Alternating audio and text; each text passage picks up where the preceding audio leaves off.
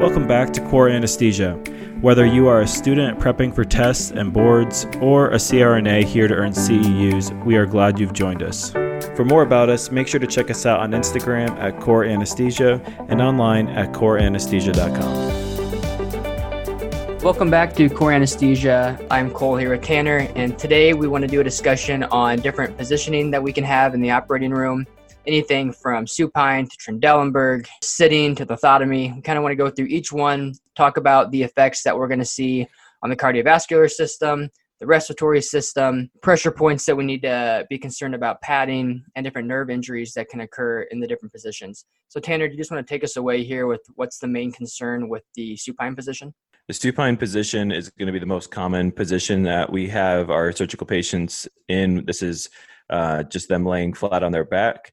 And things that we need to think about for supine position, obviously, since they're laying on their back, you need to be thinking about any kind of pressure points. So think about your hips, tailbone, shoulder blades, those types of things. Those are very common. We do that when we're in the ICU, just making sure that pressure points are taken care of and monitored. The big thing that you want to keep in mind, though, with supine position is going to be your brachial plexus. And this is just a concern if you're going to be moving their arms. You want to keep their shoulders abducted less than 90 degrees. So you can have their arms extended straight out to the side, but as soon as you start to move those arms above that 90 degree, so think about like your humerus closer to your ear, as you move that above the 90 degrees, what's going to happen is you're going to have the head of the humerus is actually going to push into the axilla there, and that's where you're going to have your nerve injury with your brachial plexus. So if you want to put their arms up, you can basically have them kind of like a touchdown sign where you have your arms straight out to the side, hands up, but you do not want to extend that more than 90 degrees. If you have them just laying on their back, you want to keep their palms supinated or facing up, or you can have them neutral, tucked against their body. I feel like that's usually what you see is the arms with the palms tucked directly against their body.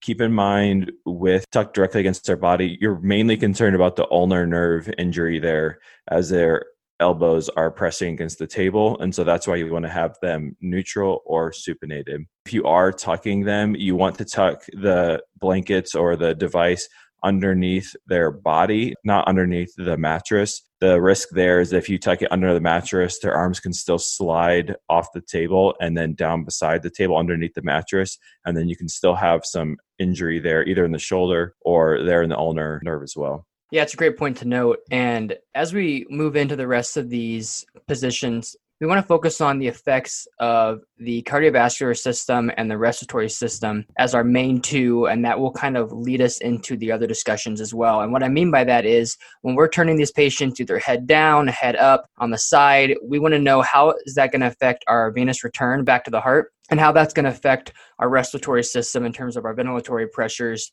and our ability to inflate the lungs. So as we move into the next position, which is Trendelenburg, let's think about how that's going to affect those two systems. So in Trendelenburg, we're going to have our head down and our feet up. So the patient's flat but tilted backwards so that their head is the most dependent part of the body. The blood then is going to rush back from the legs all the way back up to the heart. And on the flip side, it's going to stay more in the brain and not flow back to the heart from the upper part of the body. So what we're going to see here is basically an autotransfusion that occurs from those legs, resulting in about a 9% increase in cardiac output in that first couple minutes, just simply because you have the extra venous return, which is going to increase that preload and help the body push out more cardiac output. So if you remember the Frank-Starling curve, this basically is a description of that. As we increase our venous return, increase our preload, we're going to increase our cardiac output until we get to the point that we have too much fluid coming back and we overdistend the ventricles of the heart and it's not able to contract as well, and we actually have a decrease in cardiac output. Your patient's comorbidities are going to play a role here as well. If they have underlying heart disease, they may shift differently on this curve. But if you have a patient with no underlying issues, basically just think as you tilt them in Trendelenburg, you're going to have an increased venous return, which is then going to increase your blood pressure due to an increase in cardiac output for those first couple minutes. In terms of the upper part of the body, like I said before, you're not going to have blood draining out of your head. So your body basically uses gravity to assist with the venous return from the upper part of the body, where it uses skeletal muscle contraction to drain the blood from the venous system in the lower extremity. Well, because we're flipping the patient upside down basically here, you're going to have gravity assisting the lower part of the body, but the head is not going to be able to drain because it's going against gravity. So as a result, you're going to have some edema that can form with longer surgeries in this position. You can have some increased pressure on the eyes, so your intraocular pressure will increase due to that decreased venous drainage, and your intracranial pressure is also going to increase.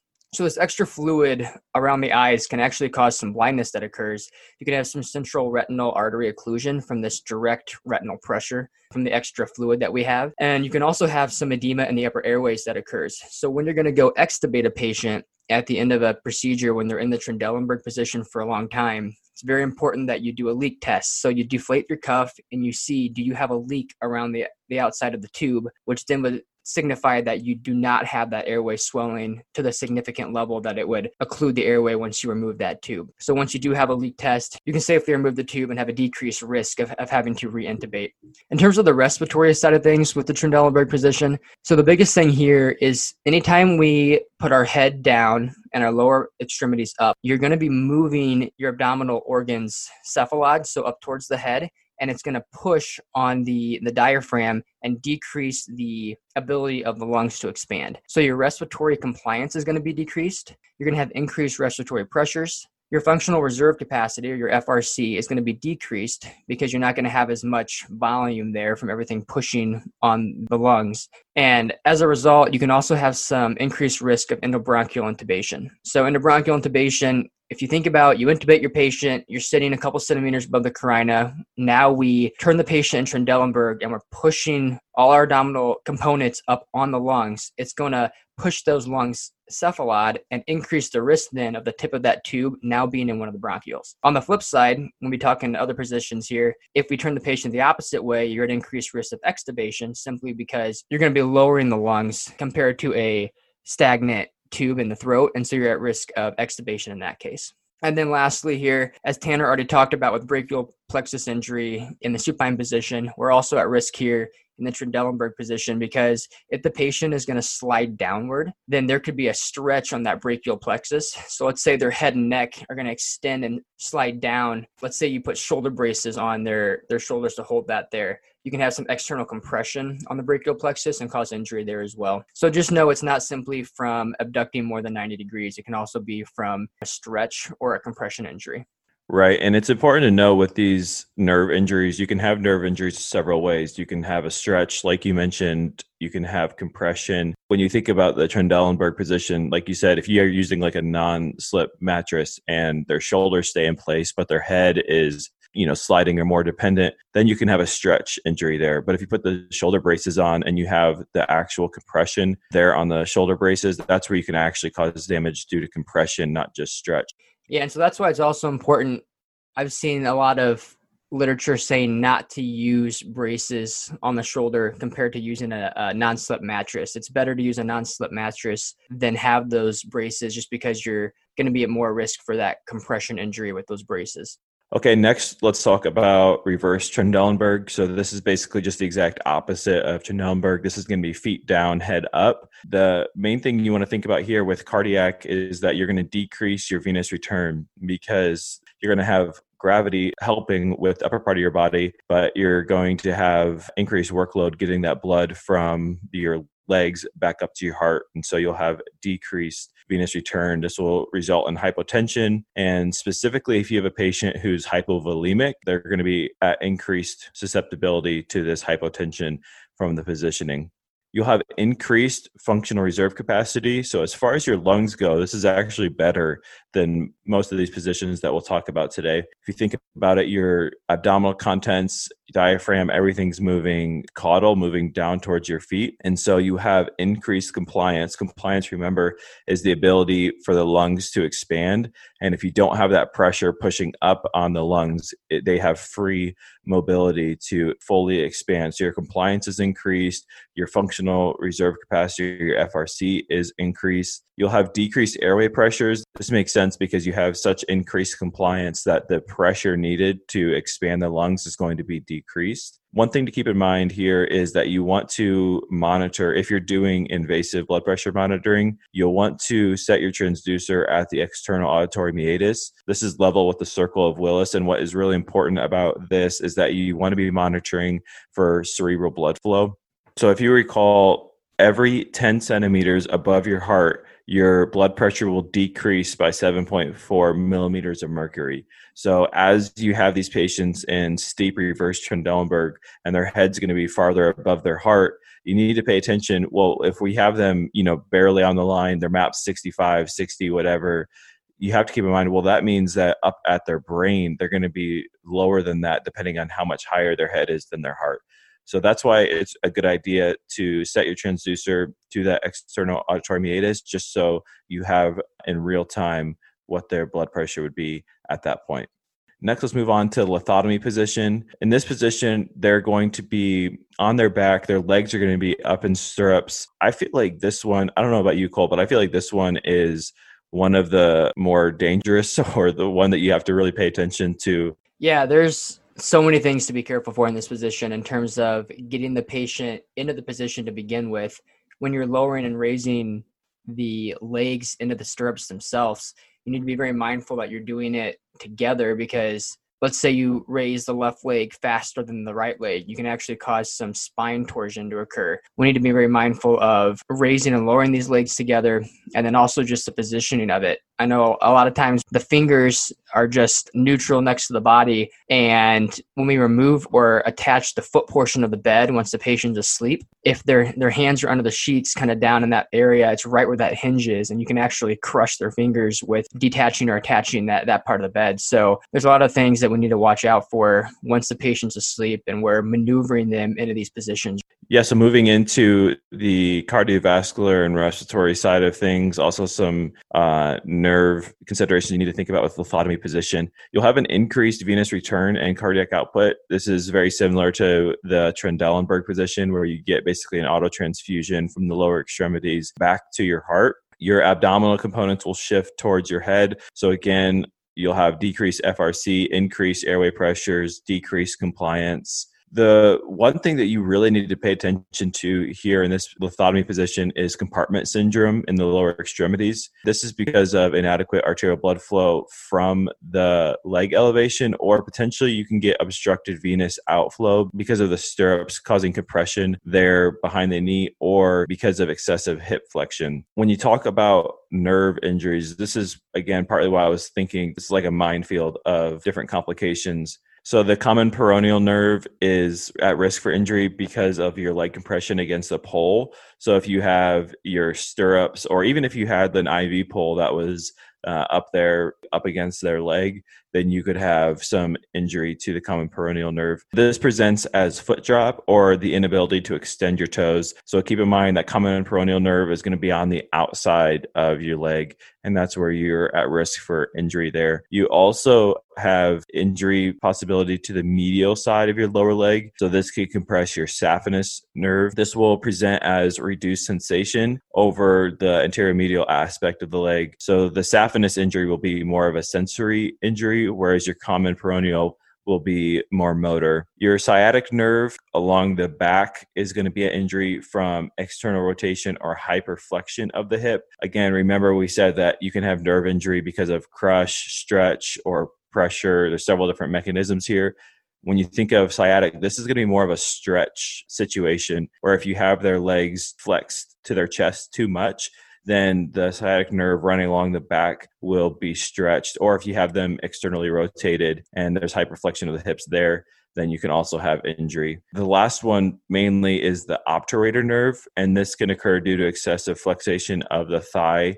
And this is in the groin. So this is more of like a crush injury, where it's on the front side. If you are flexing the knee too much, again, this is kind of crushing the front, whereas you have injury of stretching in the sciatic nerve in the back. And then along with your obturator nerve, there's the femoral nerve that runs there through your groin. And so again, if you have increased hip flexion, you can have damage to the femoral nerve. This will present as reduced sensation over the anterior aspect of your thigh and the medial aspect of the leg. And then also they'll have impaired motor function as well. The inability to have hip flexion and knee extension will also be impaired by the femoral nerve injury. Awesome. So let's move in now to the lateral position, the lateral decubitus position, which basically is you're going to have the patient on their side. So we're going to be talking here in terms of dependent and non-dependent. So depending on which side you turn the patient on, the lower part is going to be the dependent, upper part is going to be the non-dependent. So when we have these patients in these positions, be very mindful of all the dependent extremities and parts of the face. What I mean by that is we're going to have the dependent leg, so the lower leg. I want them to be flexed, and a pillow or some type of padding needs to be placed between the two knees because they're going to be laying on top of each other. We don't want to cause any pressure injury between the legs. The dependent arm is also going to be placed out in front of the patient on a padded arm board, and that non-dependent arm is going to be supported by either a stack of blankets, pillows, another padded armrest, etc. So just envision this patient on their side, padding between their knees. Their arms are out in front of them, padding between their arms. And obviously, again here, if we're going to be compressing on that dependent shoulder, what's the biggest thing we're going to be at risk for? That's going to be brachial plexus injury. And so we can place an axilla roll underneath the patient. And it's important here to place this caudal to the axilla, because while the whole purpose of it is to release that compression to that dependent shoulder to prevent the brachial plexus injury, we also don't want to cause other injury to the other axilla nerves and then the vasculature running through the axilla there. And what we can have then is some compression injury to that, which will cause some ischemia further down the dependent arm. And so that's why it's very important that when you place the roll, you don't shove it up into their armpit. You place it caudal to that actual axilla. And the way to monitor this is by putting their pulse ox on the dependent finger if you can. And by doing that, it'll just give us a nice monitor throughout the case of if we are compressing the vasculature running through there and decreasing blood flow to that extremity. But if your pulse ox is still working fine, or if you have your non-invasive blood pressure, try to put it in the dependent arm. That'll also work as well, just to make sure that we are not compressing any type of vasculature or blood flow going through that area. Moving up into the head, you want to make sure the dependent ear, eye, parts of the face are all padded appropriately. There's no bends in the ear that they're laying on. A lot of injuries can occur there as well. So just make sure in this position, there's a lot of different areas we need to pad. Any type of the dependent elbow, hip, knee, heel, etc. And then when you have their head laying down, make sure it is in the neutral position on the side and you don't have it turned. And the meaning of that is because if you stretch their neck away from their shoulder, then you can also have that brachial plexus injury occur from that as well. So if you haven't gathered yet, brachial plexus injury is a big thing that can happen if any of these positions. So just be very mindful of how you're aligning the head and the shoulder with all these positions. In terms of the cardiovascular and respiratory side of things, we want to think of this as, again, dependent and non-dependent. Blood flow is going to go primarily to the dependent lung over the non-dependent. So it's going to flow to that lower lung, whereas the patient breathing is going to take more air to the non-dependent lung. And so you're going to have a VQ mismatch. We're going to be ventilating the non-dependent or the upper lung more in comparison to the blood flow going to the dependent or lower lung itself. And so what that can cause here is that mismatch. It's not really going to affect the venous return that much in this position, and you're not really going to have that significant of a change in blood pressure, but we're more concerned about the VQ mismatch itself that can occur in this position. All right, next let's move on to the prone positioning. And when they are prone, you need to be careful about how their legs are placed. So they should be padded and then slightly flexed at the hips and knees. This is going to be important to prevent any stress or pain in their back. Their arms, again, you need to be careful about their brachial plexus. As Cole mentioned, that's going to be a major consideration in many of these. The arms can be neutrally tucked at their sides, or you can place them on arm boards above their head. Again, the humor should not be brought above 90 degrees at the shoulder. So if they do have their arms up, then that's going to be just at a 90-degree angle. The ideal placement for bolsters, we use bolsters in this position to basically let their abdomen hang freely. These are basically two arches that go on the bed. And when you put them over into the prone position, you want to have their belly hanging dependently between these bolsters. You want to have their breast tissue hanging medial to these bolsters. You want them not to be on the outside or compressed by these bolsters. And the idea here is that it's going to decrease the compression on that anterior side of the patient. The proper positioning for these is you want them to be between your clavicle and your iliac crest. So you don't want them above the clavicle and have pressure there on your bones. You don't want them to be lower than the iliac crest, because then you can have some compression and injury with your genital region and your groin, and also your femoral vessels that could be compressed there as well. Your FRC is actually going to be improved because you have basically your lungs are more in this dependent position and you have a better ability to expand your lungs.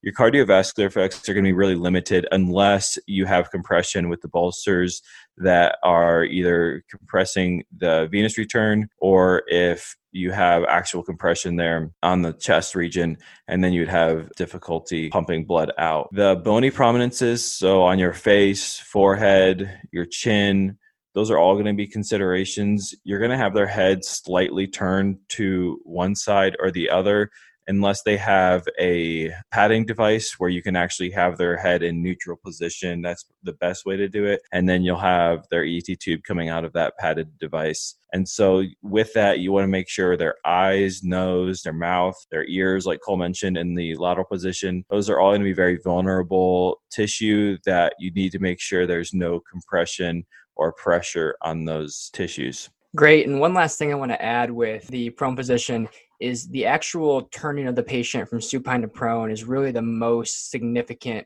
part of this in terms of where things can go wrong.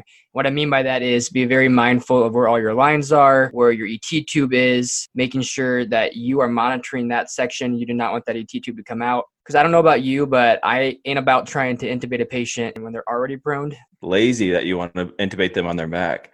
Yeah, I guess unless you're bored, crush the last 10 ET tubes that you place, you might as well try something new. But I'm not going to be trying that unless I absolutely have to.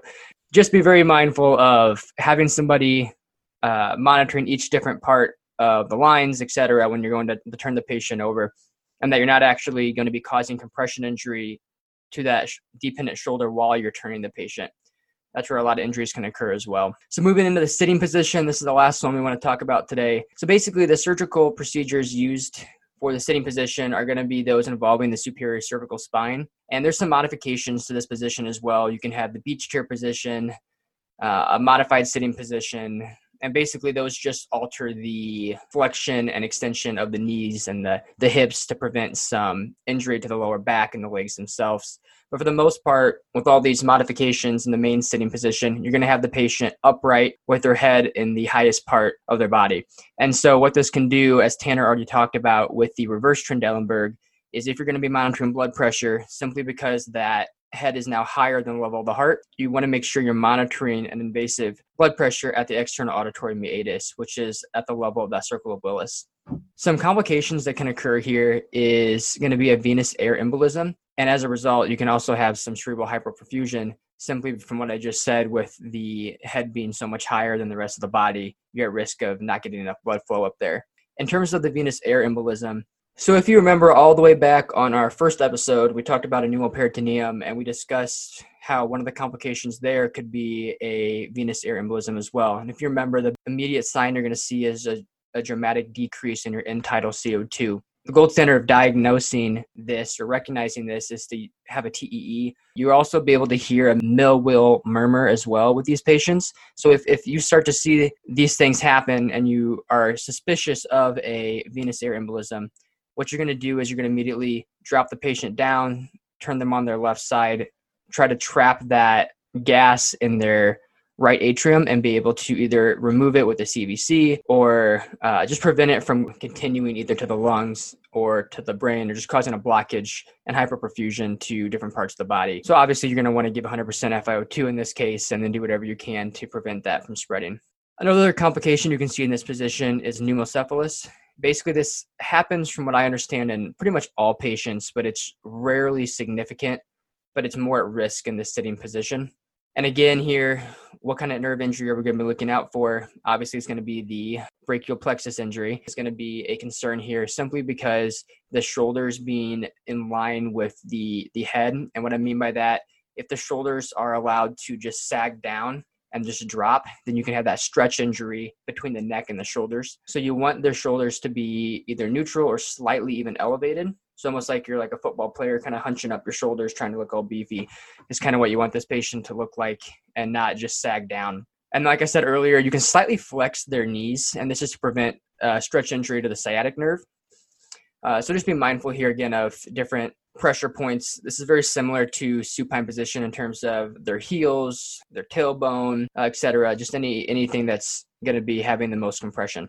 And then lastly, with this part, just going over the hemodynamics and the respiratory side of things. So in this position, you're going to have increased functional reserve capacity just because you're not having the abdominal compartments push up on the lungs. So you're going to be able to have increased respiratory compliance, decreased respiratory pressures, but you're also going to have a decrease in venous return simply because you're sitting upright. And so with any of these positions that we're having a decreased venous return, or we're going to be having an increased venous return, just be mindful of which way you are. And then when you flip back at the end of the procedure to a normal position, how that's going to shift or change. So for example, if I have the patient in Trendelenburg or in lithotomy and I'm getting an increased venous return, I might look like I have a good blood pressure, but I might actually be hypotensive underlying or hypovolemic. And then when I flip the patient back at the end of the procedure, they might switch to being hypotensive at that case. So just be mindful of how not only during the position, how that's going to affect your hemodynamics, but then also when you flip them back to neutral,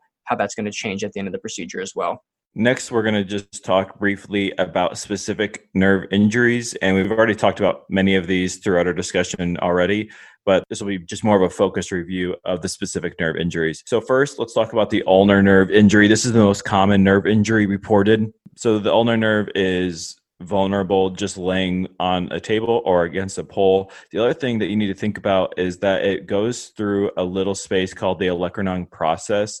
And so if you have your elbow flexed too much, then you can actually cause pinch injury there at the olecranon process. This will present as the inability to abduct or oppose your pinky finger, and then you'll have impaired sensation on the fourth or fifth digit.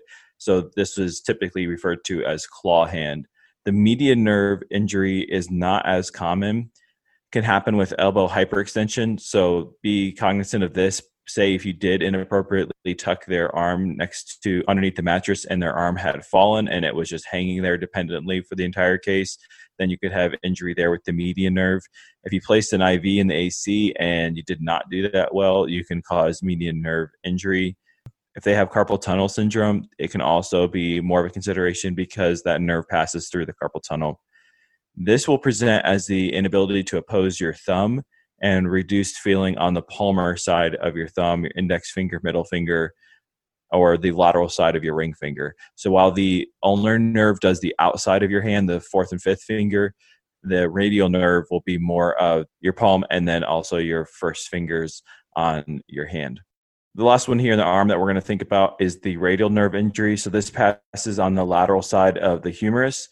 And so this will be mainly, you want to think about external compression from a pole that would cause injury here. So, I mean, if you're in the OR, look at where your IV poles are. I feel like so many of these are so easily prevented by simply just getting a good view at your patient, making sure that nothing's pressing up against them.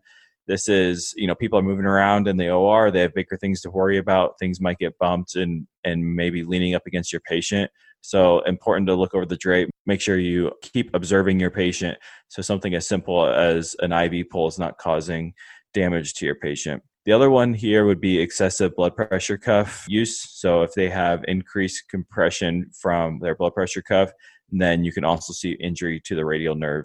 This is going to be inability to extend the hand at the wrist. And so basically all your fingers will just fall down when the palm is facing down. So the radial nerve is the inability to think with the radial nerve. You're going to have injury with the wrist, inability to move the wrist, radial. Median is going to be the first part of your hand and the palm. And then your ulnar is going to be your fourth and fifth fingers. So that's the upper extremity. Down to the lower extremity, we've kind of already touched on these, but you're going to have your obturator nerve, your femoral nerve, your sciatic nerve. We already talked about your saphenous and your common peroneal nerve. Basically, a quick review on those. Your obturator injury is basically going to be due to excessive flexion of the thigh towards the groin. And so this is going to result in the inability to adduct the leg, and you're not going to be able to sense the medial aspect of the thigh. The femoral injury is, again, just due to excessive traction. And so you're going to have impaired hip flexion and knee extension. So I like to think of someone just lying on their back with their legs straight up in the air. You're not going to be able to do that. So you're not going to be able to flex your hip and extend your knee when you have femoral injury. And as Tanner mentioned earlier, this is going to result in a reduced sensation over the anterior thigh and then the anterior medial aspect of the leg as well. And then the sciatic injury is going to be from extreme hip flexion and external rotation of the legs. So again, lithotomy position is just prime for all these to have occur. But in this position, then you can also have injury from sitting too long with straight legs. You want to have a little bit of the knees flexed, the hips bent, and just not have that perfectly straight picture during your surgery. And this, again, can also present as foot drop, which Tanner talked about earlier. The other thing that can cause foot drop is going to be injury to your common peroneal nerve, which is on the lateral side of your leg, and the saphenous nerve is on the medial side of your leg. The other thing that can cause some injury is your superficial peroneal nerve, and this is on the top of basically your lower extremity. So if you have any pressure that's going to be on the top of your lower extremity, that can cause some injury here. So whether that be maybe you have their legs crossed and the upper leg is pushing down on the top of your lower leg, that can cause some injury there. And on the flip side, you can cause some injury to your sural nerve, which is on the underside of the leg. So basically just know that if you cross their legs, you can have injury to the underside of the top leg from a sural injury and the top part of the lower leg from a superficial peroneal injury. And lastly, you can have injury to your pudendal nerve as well. And basically this is more up in the groin and is from compression from a peroneal post. So if you have any type of procedure that would require peroneal posts and you have the patient compressed up against that in their groin, you can have injury occur here. And this is going to present as a loss in penile sensation and then crush injury to the genitalia as well. So that pretty much sums up the different main positions that we wanted to talk about today and the common nerve injuries that can occur from all of these. And as Tanner alluded to, going through this, a lot of this seems to be pretty preventable. Obviously, things still do happen. And if we put all these things in place, there are still injuries that can occur. But for the most part, there are things that we can limit and change to reduce the risk of these injuries and reduce the risk of pressure injuries that can occur, reduce the risk of having some hemodynamic significance occur from these different positions. So just keep in mind that if I'm going to be flipping the patient in Trendelenburg, and I'm going to be increasing their venous return, but also pulling more blood in their head, just be cognizant of the fact of doing a leak test before you extubate. It's just a lot of things that if we think about this through, how is it going to affect respiratory, how is it going to affect hemodynamics, we should be able to limit some of the significant adverse events that can occur from these positions.